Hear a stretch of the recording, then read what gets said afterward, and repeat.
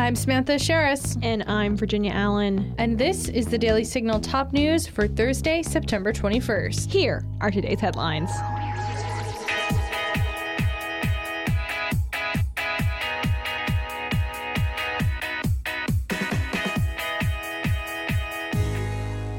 Encounters of illegal aliens on America's southern border have reached near record highs in recent days.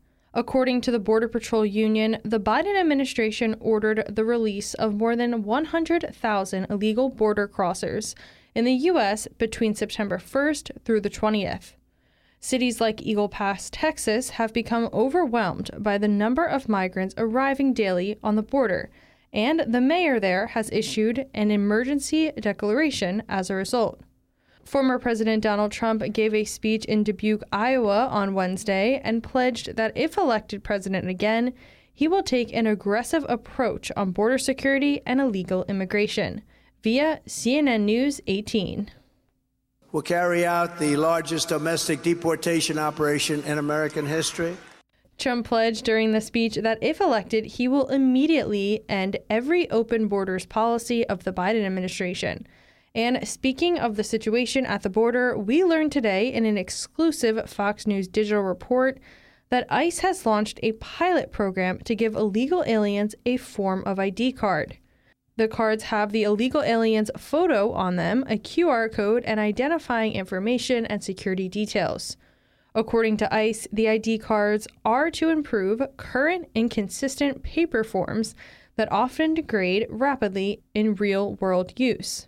Heritage Foundation visiting advisor and president of the National Immigration Center for Enforcement, R.J. Hellman, told Fox that ICE should be arresting, detaining, and removing those who come here illegally, not doling out social services. You hear the term all the time, DEI, standing for Diversity, Equity, and Inclusion. Well, a new report from the Heritage Foundation has found that the Commonwealth of Virginia's public universities have more DEI bureaucracies than any other state in America. Heritage Foundation Senior Fellow Mike Gonzalez is the co-author of the new report, and he joins us now to discuss. Mike, thanks for being with us. Hey, thanks a lot for having me. Yeah, it's counterintuitive, right? Because Virginia has done a lot of things right after Youngkin got elected, Glenn Youngkin. But I think a lot of bad things happened before Glenn Youngkin got elected. So what you found, what we found in all these Virginia universities, including George Mason, by the way, is that you have a lot of DEI baggage. And by the way, these DEI people are just political commissars. They impose an ideology on the student body, on the professors. If you run afoul of this ideology, they'll come after you. So this is a very unconstitutional thing that you have. Well, it's really shocking that the Commonwealth of Virginia has even more of these DEI officials than a state like California. That's just so surprising. What do we know about what these DEI officers do on a day-to-day basis on these university campuses?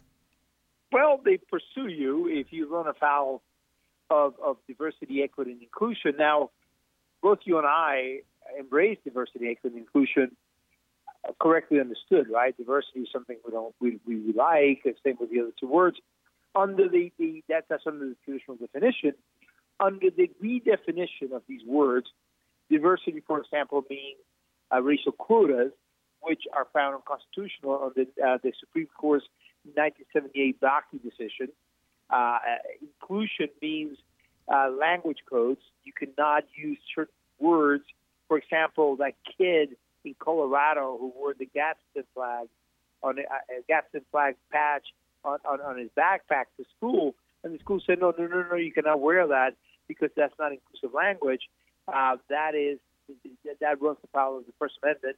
And, of course, the worst of all, equity, which is the functional opposite of equality, which says the government must treat people unequally according to race. So DEI officers, again, are political commissars, which pursue the student population if they run afoul of DEI, understood under the new definitions. So then what should Virginia state lawmakers do in response to this news? Well, I think that obviously get rid of the bureaucracy in all public institutions, from UVA to George Mason to all the other public schools. We cannot have all these things have come in really hot and heavy since the 2020 BLM riot, when our elite institutions, the managers of our elite institutions, bought into the fallacy that we were systemically racist and systemically oppressive. We have to go back and reverse a lot of these things that have been happening for the last 3 years. Well, Mike, we really appreciate your time. Mike Gonzalez is also author of the book BLM, The Making of a New Marxist Revolution. Mike, thanks for your time today. Thank you. Some big changes are coming to Fox News. Today, Rupert Murdoch announced he is stepping down from his role as chair of Fox News Corporation and executive chairman of News Corp. Murdoch is 92, but says he is in good health. He made the announcement in a letter to his colleagues today. He said, "I am writing it to let you all know that I have decided to transition to the role of chairman emeritus at Fox and News. For my entire professional life, I've been engaged daily with news and ideas, and that will not change. But the time is right for me to take on different roles, knowing that we have truly talented teams and a passionate principal leader in Lachlan, who will become sole chairman of both companies. Lachlan is Murdoch's son, and he will officially become the sole chairman of both companies in November." Now, for a little bit of international news today, Canada has experienced fierce protests in recent days over gender ideology.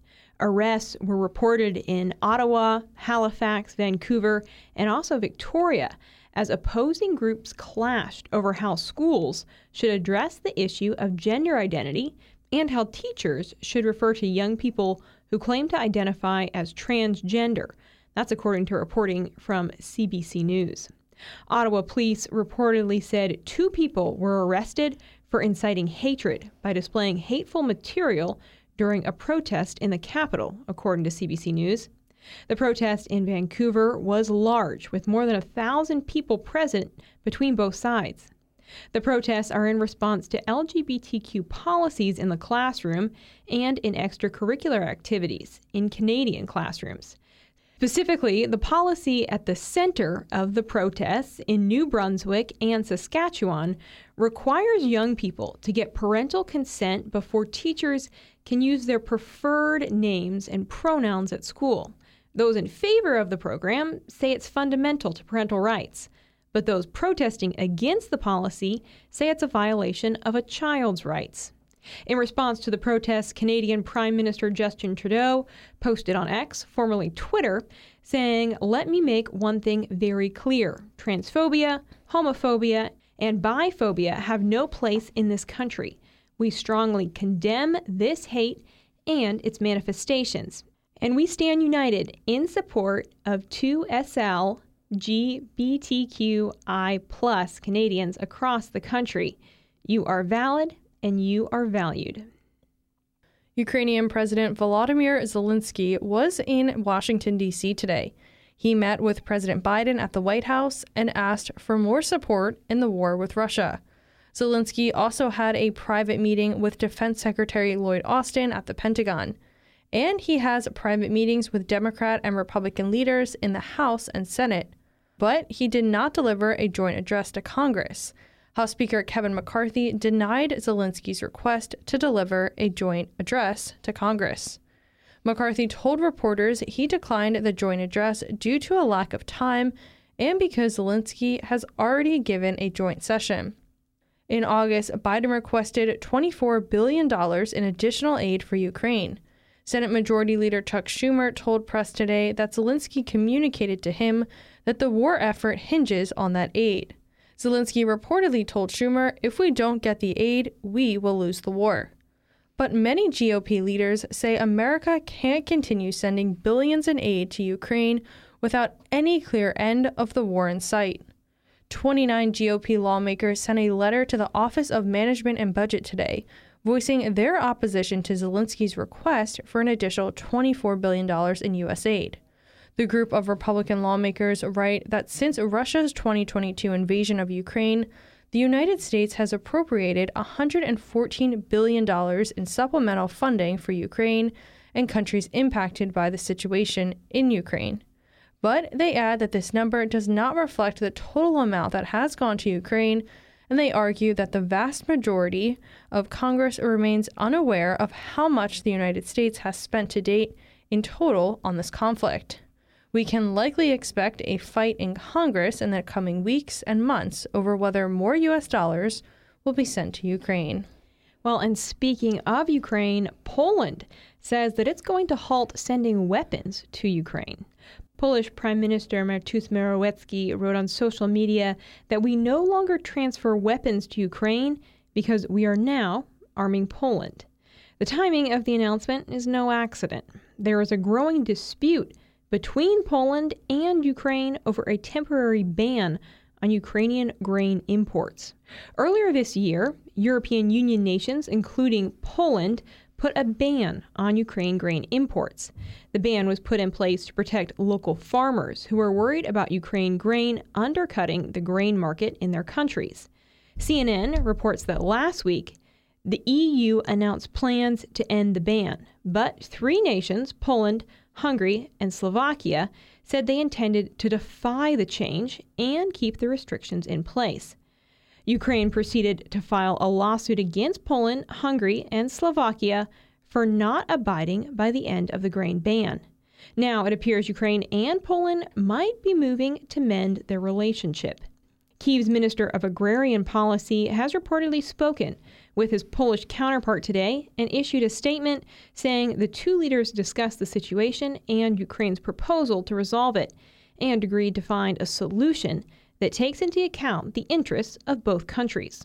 Poland has provided Ukraine with heavy weapons, including tanks and fighter jets, and the proximity of the nations to one another and to Russia makes their partnership critical. And that'll do it for today's episode. Thanks so much for listening to the Daily Signal's Top News. If you haven't had the chance, make sure to check out our morning show right here in this podcast feed, where we bring you interviews with lawmakers, experts, and leading conservative voices. Join us tomorrow morning for the Daily Signal interview edition. I'll be sitting down with Representative Aaron Bean of Florida's 4th Congressional District to discuss Confucius classrooms, where they are located throughout the U.S., and what's at stake if the U.S. isn't able to counter the communist regime's influence in American classrooms. Also, make sure to take a moment to subscribe to the Daily Signal wherever you like to listen to podcasts. We are across all podcast platforms and love seeing those 5-star ratings and reviews roll in. Thanks again for listening. Have a great night, and we'll be back with you all tomorrow morning. The Daily Signal podcast is brought to you by more than 500,000 members of the Heritage Foundation. Executive producers are Rob Bluey and Kate Trinko.